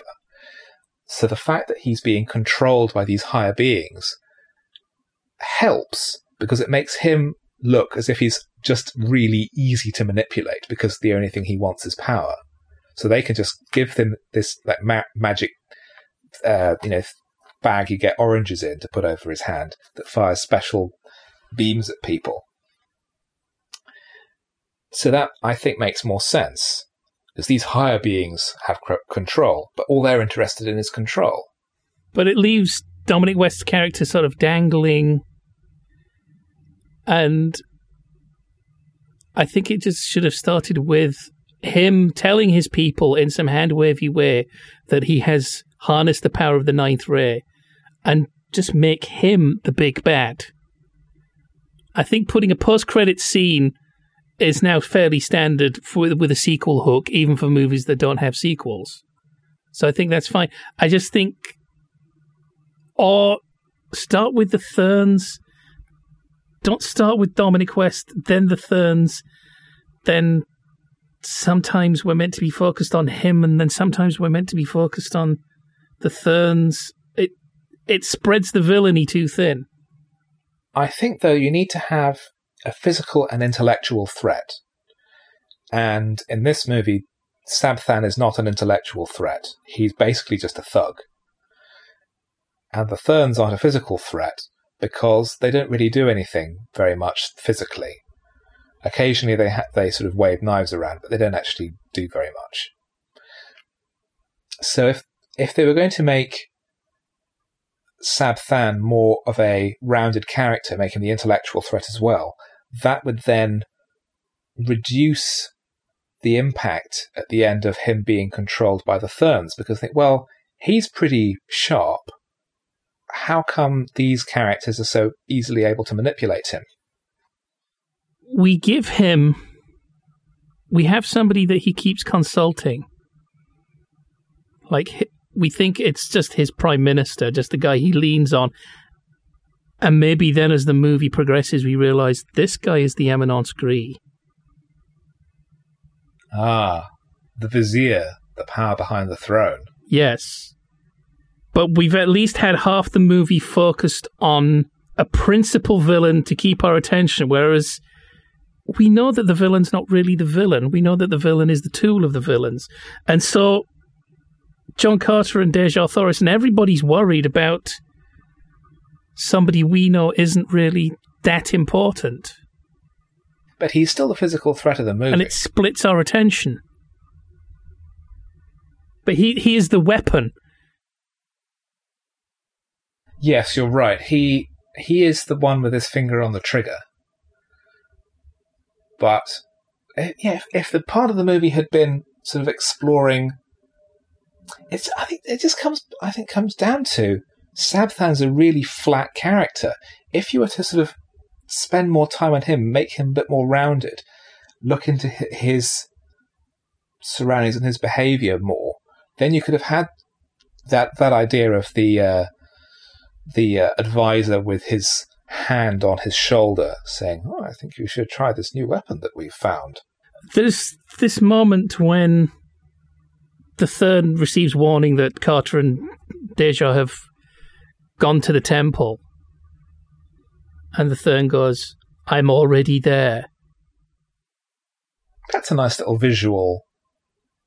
I think it's a hard edit, but it's just a nice little visual conceit. And it's. But I'm thinking to beef up Sad Sack's part, we actually have him be brought the news, and he looks at our Eminence Gris character, who says, "I'm on it, I'm already there," or something like that. But it's like we know that this is peril to the person we're thinking of as the primary villain. It's just the movie keeps saying, don't worry about Dominic West, he's not really the important part here. And then we cut back to our heroes going, what are we going to do about Dominic West? Yeah, they're not giving him enough weight as the physical threat. Yes. The movie, see that the film is ahead of its own characters. Maybe that's the problem with the film, that we need to stay focused on Carter. We discover the world of Barsoom through his eyes. We see the threats to the Tharks and to the Helians through his eyes. So as far as we're aware, Sab Than is the big villain. He's the guy with all the power. He's the threat. But we then see that Sab Than has this advisor who's always by his side and always seems to be all over the place. Wherever there's something wicked going on, he's always there. And then we could have the reveal that he's being controlled. Maybe, I mean, you could go right all the way along that and just make Sab Than just a complete puppet. He's just doing and saying what they want. He's not even being manipulated. He's just like a glove puppet. That could work. Yes. Give him less character. Yeah, yes, completely. Remove any character whatsoever. He's just like a meat puppet that's being controlled on strings by them. That's a way of doing it, so that he would be their proxy dictator on Mars. But that's probably too much of a digression from the original story. This is possibly part of the problem of being made by somebody who's such a big fan of John Carter as well. It's an entire world. It's an 11-book mythology. And when you say to somebody, tell me about that entire fictional world you're into, they will start gabbling and telling you bits in the wrong order. Yeah. And that's what we're getting here. So, he was in Arizona, and the red Martians and the green Martians, and there's a moving city, and there's the Therns as well, and there's the princess, but also there's the cavalry, and there's no focus. That's the problem. I think that's the key. Don't tell me the bits you like best. Tell me the bits I need to know to get into this story. It's about a ex-soldier. It's about a soldier from post-Civil War times who's digging for gold, but finds himself suddenly transported to Mars, where he gets involved with wars and political machinations between different factions, some savage, some sophisticated, some kindly, and some cruel. Yeah, it's better than Leslie Halliwell could manage. And that's in here, but it's in here with a bunch of other stuff. Yeah, it's too jumbled up, and it's not. There's not enough clarity. Simplicity is the key. If you're not able to communicate the concept of your story, I mean, no one ever had to pitch this. I think that's the problem. That it was kind of just sort of handed to Stanton. Says, "Oh, we know you want to do this. Here you go." He should have had to persuade people. This is what it is. It's about this, and this is why it's good, and this is why I think people will like it.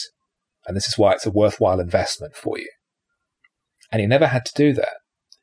And as a result, the film doesn't have that focus that I think that they do have at Pixar, because they have a different process for making the movies, because they focus on getting the script right first before they do anything else. And it also makes sense, though, why Burroughs fans are going, thank God for this movie. I went in thinking, please don't let it be too bad, and I came out thinking it was great. But if you have the investment, it pays off, but I'm just wondering how much of this film could be fixed with just editing. Are there enough deleted scenes to put in to change emphasis in places?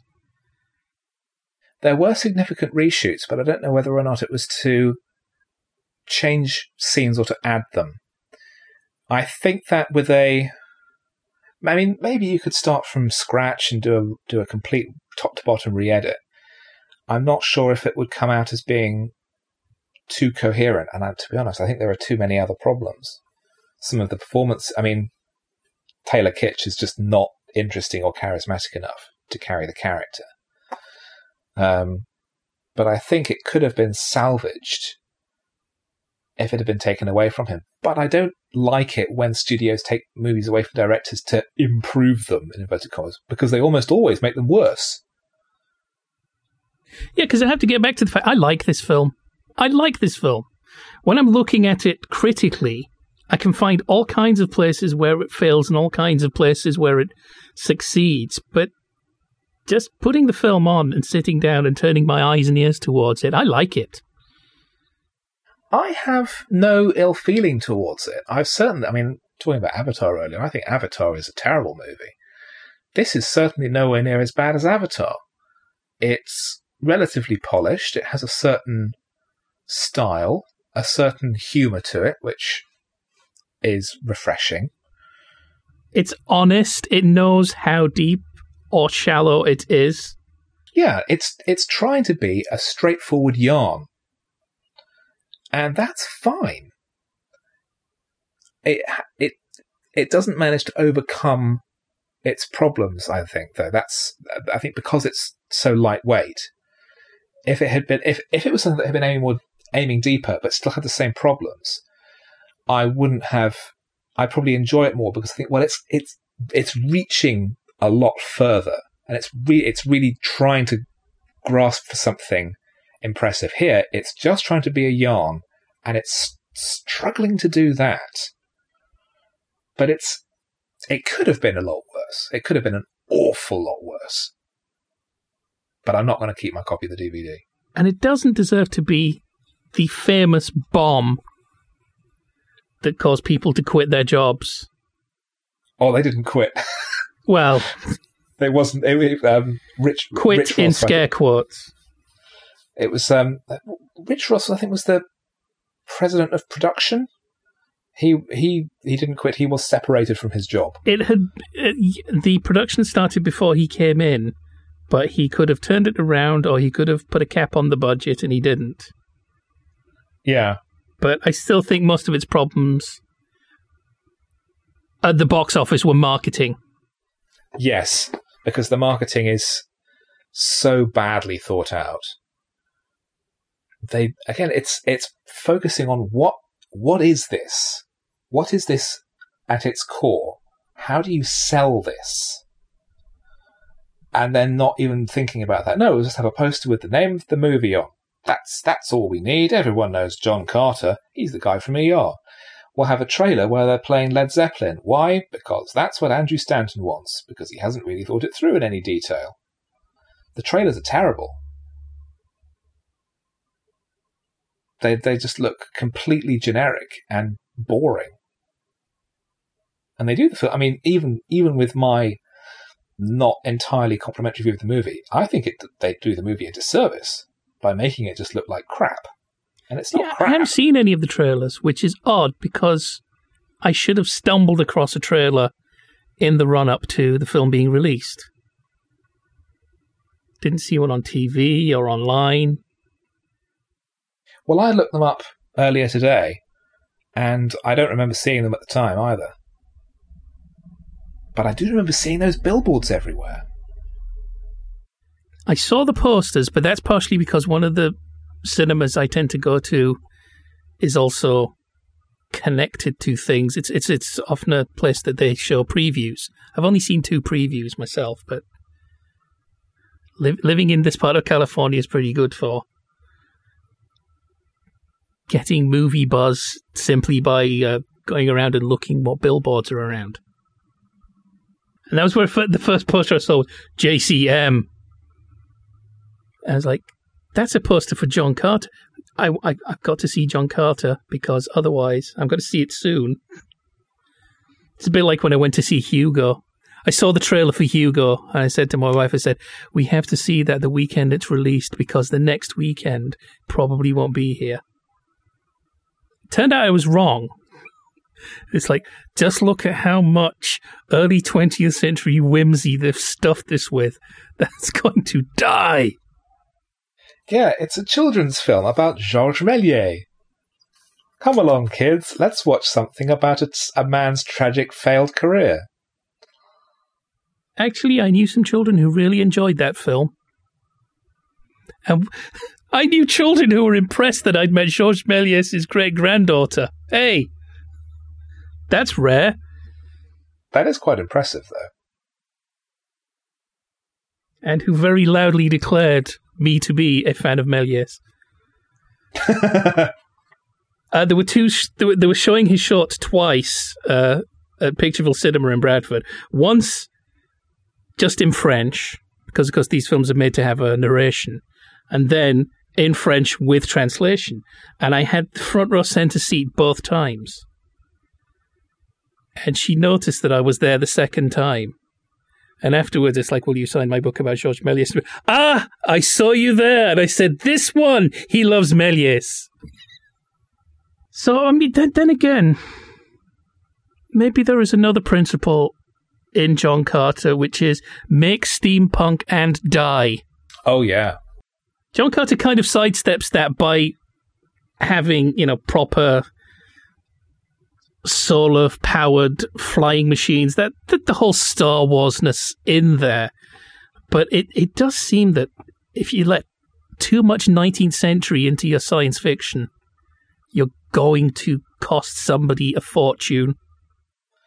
Yeah. Like Wild Wild West. Wild Wild West, didn't Jonah Hex have like steampunk elements? League of Extraordinary Gentlemen? Yes. Yes, you're right.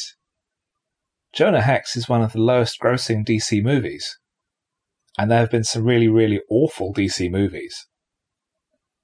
There's a scene in Jonah Hex where it's set in just for the sake of the listener, it's set in the Wild West, and it's about a guy who's got a messed up face, and he can bring corpses back to life by grabbing them, and he is fighting John Malkovich, who wants to destroy Washington with a magic ball. And there's a scene where he goes to an underground fighting ring where the best boxer in the West is fighting a snake man. And the fact that this movie has monsters in it all of a sudden is never referred to again. It's like that bit in The Passion of the Christ where Judas is menaced by a Morlock in the Garden of Gethsemane. This version of the Christ story has a monster in it. But we're not going to mention it again.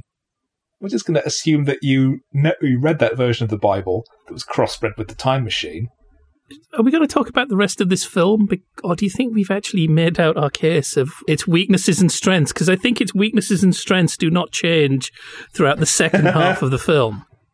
Somebody who's downloaded this without watching the film, instead of watching the film. Well, they're getting their money's worth. We can leave them something, or, we can also trip them up. They're trying to do the Bluffer's Guide to John Carter. Oh, don't come looking to us. Oh, that's what Wikipedia's for. We're for the critical insight and the intellectual discourse. That's why we did Superman 4. Because on the TV right now, Dejah Thoris is getting ready for her unwanted wedding. Well, before that, of course, we've got the big battle scene where John Carter fights all the barbarian Tharks whilst having flashbacks to his dead wife. And he kills like 100 of them really quickly. So he's... it's in the heat of battle, but he's basically a mass murderer suddenly. And there's a little bit that's kind of glossed over where you see that he's still wearing his wedding ring. Yes, they focus on that earlier. When he's been imprisoned by Breaking Bad, it's like he's wearing 2 wedding rings. Yes, he's wearing his wife's as well as his own. That's an interesting little detail. Again, it's a gateway to fleshing him out a bit more as an interesting person, but no. That's enough. You don't need more than that. But as Dejah Thoris is getting ready for her wedding, and she's in this skimpy to us, but actually overdressed, as far as the book is concerned, outfit, there was a slight sense of, right, you have had your 21st century version of Dejah Thoris, and now we return you to Edgar Rice Burroughs' Dejah Thoris, already in progress. She's done her fighting. She'll do some more fighting then, but let's get back to the princess in distress. And Carter's there as well. He's being held in the city because Sab Than has come to a deal with Ciarán Hinds, and the marriage is going to go ahead anyway. So they've basically said, "Oh yeah, let's go on."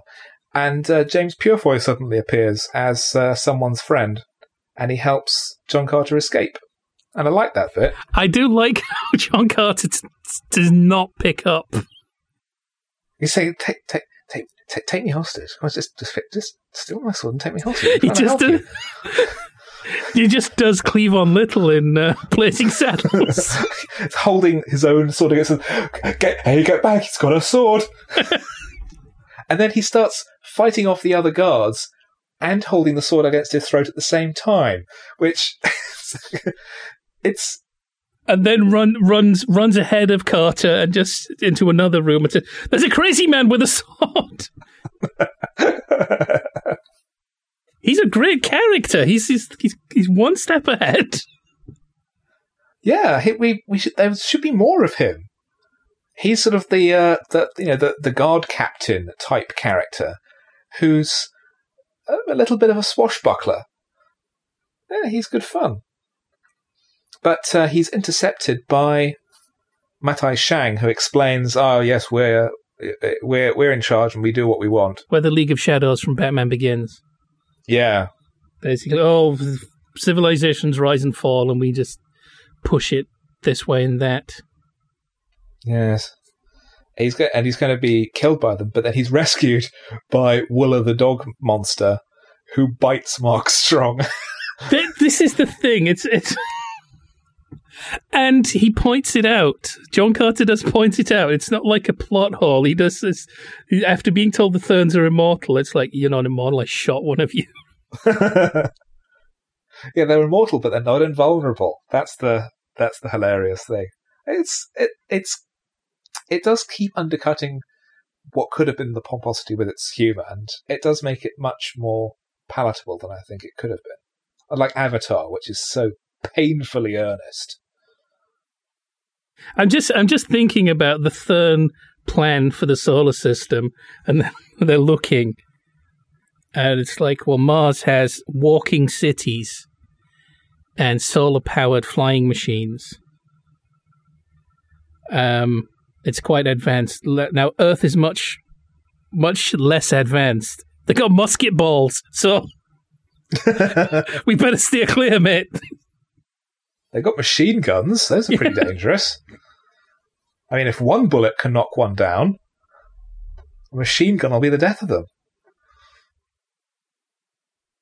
I'm thinking a baseball bat with a nail through it. Finish these guys if you came up behind them.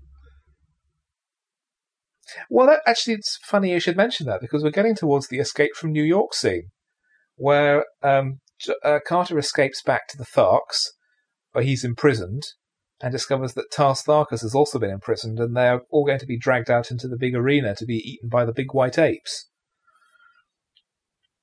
But Carter fights back. He jumps around a bit. He brains one of the apes.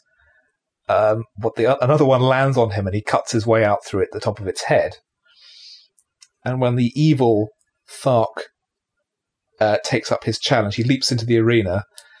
Carter leaps the other way and chops off his head in midair. I love how anticlimactic that is. It's almost Python-esque.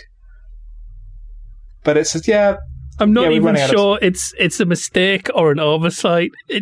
I like it so well. I think they knew exactly what they were doing at that point.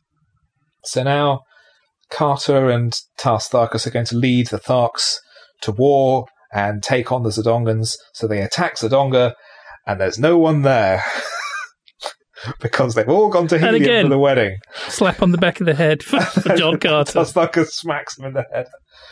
That was the one thing that I really remembered from seeing it in the cinema.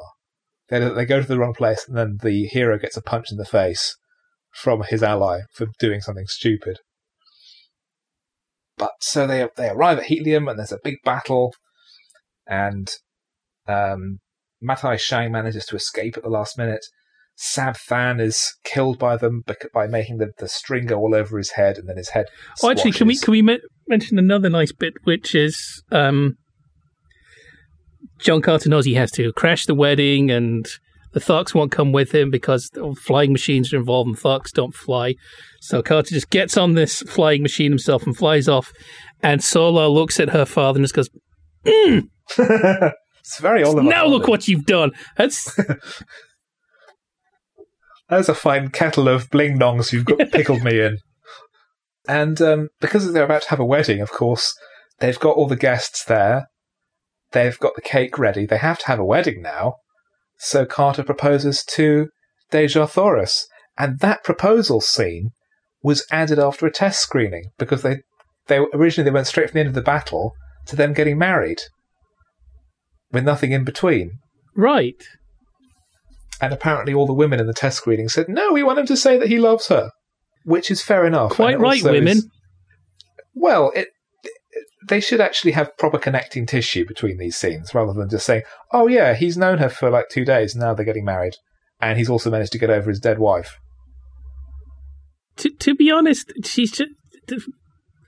I think it should just really come down to that you will tell me when it gets dangerous. It's like, you were so likable in that put down. I want to spend the rest of my life with you. That's fine. If they could bring back that line and kind of turn it around, that would have been a nice little flourish to finish that off. And it would have sort of just cemented the connection between the two of them. It's their wedding night, and he's on the balcony looking out over his new land of Barsoom that he's apparently going to be ruling someday, and patting the dog, when a guard comes over and says, oh, hello, thanks very much for all you've done. But then he turns into Mark Strong and sends him back to Earth. And he wakes up in a cave, covered in like a year's worth of dust. The skeleton of General Breaking Bad is looking at him. So he's just waited there to die, and then he died. So I felt quite bad for him. Yes, yeah. It's just... Why are you getting up and getting some help? I'm bleeding to death. Well, no, I mean, you can at least see the car's just like flop. So he's just going to assume that John Carter's died. I'm pretty sure that by day 2 he'd realised that he's not taking a long nap. So he's trapped back on Earth again. And then we move into the last hour of the film. It's 5 more minutes. But it's then, as Edgar reads in voiceover, he says, oh, yes, I used the gold in the cave to make my fortune, and I searched the world for another Tharn amulet so that I could travel back to Mars, and eventually I found one, and then I set all this up so that I could travel back. But you have to make sure the Tharns haven't got to my Earth body. So he goes off and runs off to the special mausoleum that's in the grounds of the house, pushes the door open that's already ajar, and inside it's empty. Just as a man comes up behind him with a weird blue knife, and someone shoots him in the back, and it's John Carter. And the man turns back into Matai Shang. The whole thing was a trap to get his hands on an amulet, because he didn't really have one after all. And then he tells Edgar to go and write a book or something. I don't like the way he delivers that line. Take up a cause, write a book. Those aren't the same thing. But it's just so high-handed. God, it's why I hate being middle-aged. Because when I was young, everybody middle-aged talked down to me. Take up a cause, write a book. Get your own house in order, let me live my life. Funny thing is, now that I'm gradually drifting towards that point in my life, all the young people I know are actually doing something with their lives, and I'm doing bugger all. So I feel like they're going to start lecturing me about what I'm doing wrong. Yes, there is also that problem. That was also another thing I hated when I was young. Young people lecturing. I just hated lecturers, really. Is that why you burned down that university? You know the kind, though. The mission to explain. Hi, let me tell you about how I've got my life together and how you could be just like me. Get bent. That's every American television commercial, though, isn't it? Yes. Also, we get a lot of them in Britain because some channels don't start broadcasting until about 8 o'clock. So over breakfast, I end up seeing a lot of these infomercials for sit-up machines. And everyone in them looks weirdly muscly. And I don't want to see that first thing in the morning while I'm trying to eat my muesli. So, overall, you like John Carter? Yes. Just because it skips over a lot of modern cliches. Sometimes willfully, sometimes just because it's not in the source material and it's sticking so close to its source material where it can. It looks very pretty. Yes, I like the design the staging. Work is very good. Yes. The editing and the direction are generally very good, and I think that just speaks of Stanton's own experience. I have reservations about the script and the plotting. I do think that it's cliched in some places, but I think that's largely because it set the trend for these ideas. that it's been superseded by its own antecedents, and they weren't able to properly format it in a way that felt fresh and new in the way that it must have done when the book first came out. I think that's its biggest flaw. But there is enough in it that's original in its own way, or quite charming. Again, there was a nice sort of thrilling back to basics in places. Yes. For me as well. It's just... it's like, you're just sitting unaware in some place where they're playing music, and then Tutti Frutti by Little Richard comes on. And in the right circumstances, it's a splash of cold water in the face. Caw! Here's how they did it perfectly in the old days. Yes. It's a film that I wouldn't recommend to everyone, but it's certainly one that I think people with a liking for science fiction adventure, or this kind of more science fantasy, if they've seen that kind of thing before and enjoyed it, if they've seen Avatar and enjoyed it, I say, well, give John Carter a go, because that might be right up your street, and it's not as terrible as Avatar is. It did not deserve its fate. No, I mean, it was a financial disaster, and Disney lost something like $200 million on it overall, and it cost the president of production, or whatever his job title was, his job. But, you know, no matter how good the film was, you can't change box office receipts. I think it's the failures of the marketing, the failures of internal mechanisms at Disney that meant that the film didn't have proper oversight. Those are the reasons the movie was a financial disaster. Just realised another place I didn't really see any John Carter stuff. Disneyland. Yes. Because you live across the road from Disneyland, don't you? I live in Disneyland, yes. That's where you take your dog for a walk. I do remember the John Carter posters in Downtown Disney, which is not part of the theme park. It's just the shops. They basically put a shopping centre that's way overpriced nearby, and there's a cinema there. And that wasn't showing it? No, I think that's where I went to see it. Oh, right. But you can usually tell which ones they're giving a heavy push to. Like Inside Out had a big display outside that you were meant to take selfies in front of. John Carter, it was just posters. Well, I think it does show the direction that Disney's wound up going in, because they've now divided their live-action movies into specific silos so that they only follow certain creative routes. So it's Star Wars, Marvel, Pixar, existing franchises, and live-action remakes of their own animated movies. They're not doing anything else. So I think it's possible that John Carter, and I think it was the following year, The Lone Ranger. I didn't go and see that. I saw the posters. It had stinker written all over it as far as I was concerned.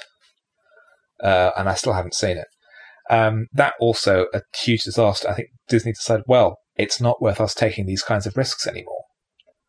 We'll invest in stuff that we know works. So we'll buy Star Wars, we'll buy Marvel, and sooner or later they're going to do another Indiana Jones. Actually, of course they are doing another Indiana Jones. I've never seen the Indiana Jones films, and I know now that I have to get round to it, because there's a lot of British actors of things that I watch in. I really must get around to seeing that. Ronald Lacey's in it. Ronald Lacey's terrific. He's really, really terrific. Paul Freeman is in the first one as well. John Rhys-Davies, of course. Which one has Michael Sheard? The third one. All right, so I have to watch at least 3. Okay. You have to watch 2. I would recommend watching the second one, which is technically a prequel. And you can definitely skip The Kingdom of the Crystal Skull. Because as I've described to others, it's the worst Indiana Jones movie, although it's still a lot better than anything than most things pretending to be Indiana Jones, just because it's still got those major elements. It's still got Harrison Ford in it. It's still got a very high standard of production. Yeah, Last Crusade's got Sean Connery, Julian Glover, Harrison Ford doing a Scottish accent, Michael Sheard as Hitler. It's really good. But yeah, the original 3 are, I think, very much worth seeing. And the first Ghostbusters. It's just a while ago I rewatched Star Wars for I think the second time, which I think is the most times anybody's ever watched Star Wars.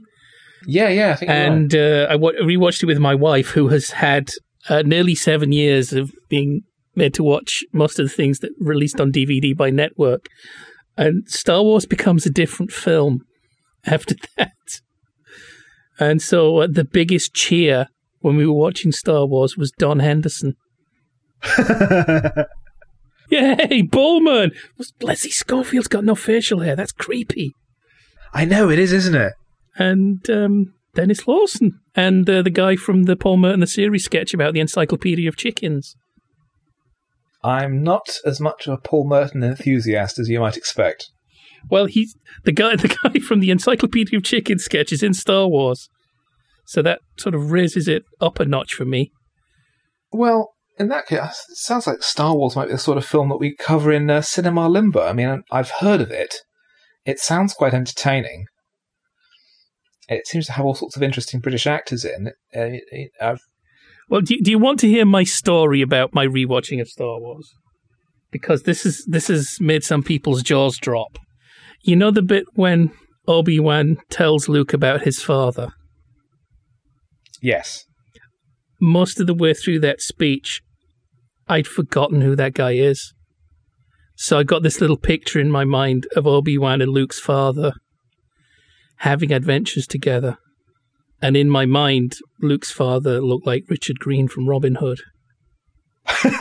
And then towards the end, it's like, oh, wait, no, hang on a minute. No, we actually find out who his father is eventually. Oh, yeah, I forgot about that. That's how little I have an emotional connection with Star Wars.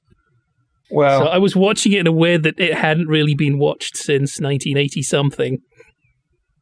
I think that's the best way to watch it. That way, every time it's a new, delightful surprise. And I once tried to remember a line from Star Wars and got it mixed up with a line from Kind Hearts and Coronets. A lightsaber, an elegant weapon of a more civilized time. All of the exuberance of Chaucer without any of the concomitant crudities of the period. So, John Carter, enjoyable film. Yes, within limits. Well, thank you very much for your time. Do you have any other suggestions of films to inflict on me? I don't think there are any films that I like that are regarded as disasters. Well, I don't just do disasters, you know. Oh, what else do you do? Anything that's sort of vaguely obscure or... Oh, boy! Yeah, but not in your way obscure. Not anything that's going to impinge on one of your fine podcasts, also on the Podnose Network, the Sitcom Club and Jaffa Cakes for Proust. What can you tell me about those? Well, sometime around about the time this podcast is going out, the Sitcom Club will be taking looks at the recent BBC sitcom season. We're looking at the revivals and the restagings of the lost sitcom episodes. Those will be 2 separate podcasts. And Jaffa Cakes for Proust is currently working on a look at a game show that was hugely successful in the US, Australia, and the UK, and which has already been brought back in one of those markets, is about to be brought back in another of those markets. But I can't give you a deadline for when that one will be ready because we're taking a very in-depth look and we're calling in the help of experts. Well, in that case, I look forward to your next audio missive. Thanks to Tilt for making time for this recording. Cinema Limbo is on iTunes with almost 24 episodes available, so please do subscribe, download and review before the bulldoze get you. However, until next time, remember, I'll let you know when it gets dangerous. Goodbye. You have been listening to Cinema Limbo, hosted and produced by Jeremy Phillips, edited by Martin Fenton, with music by Philip Alderman. Cinema Limbo is part of the Podnose Podcast Network. Come and visit us at www.podnose.com.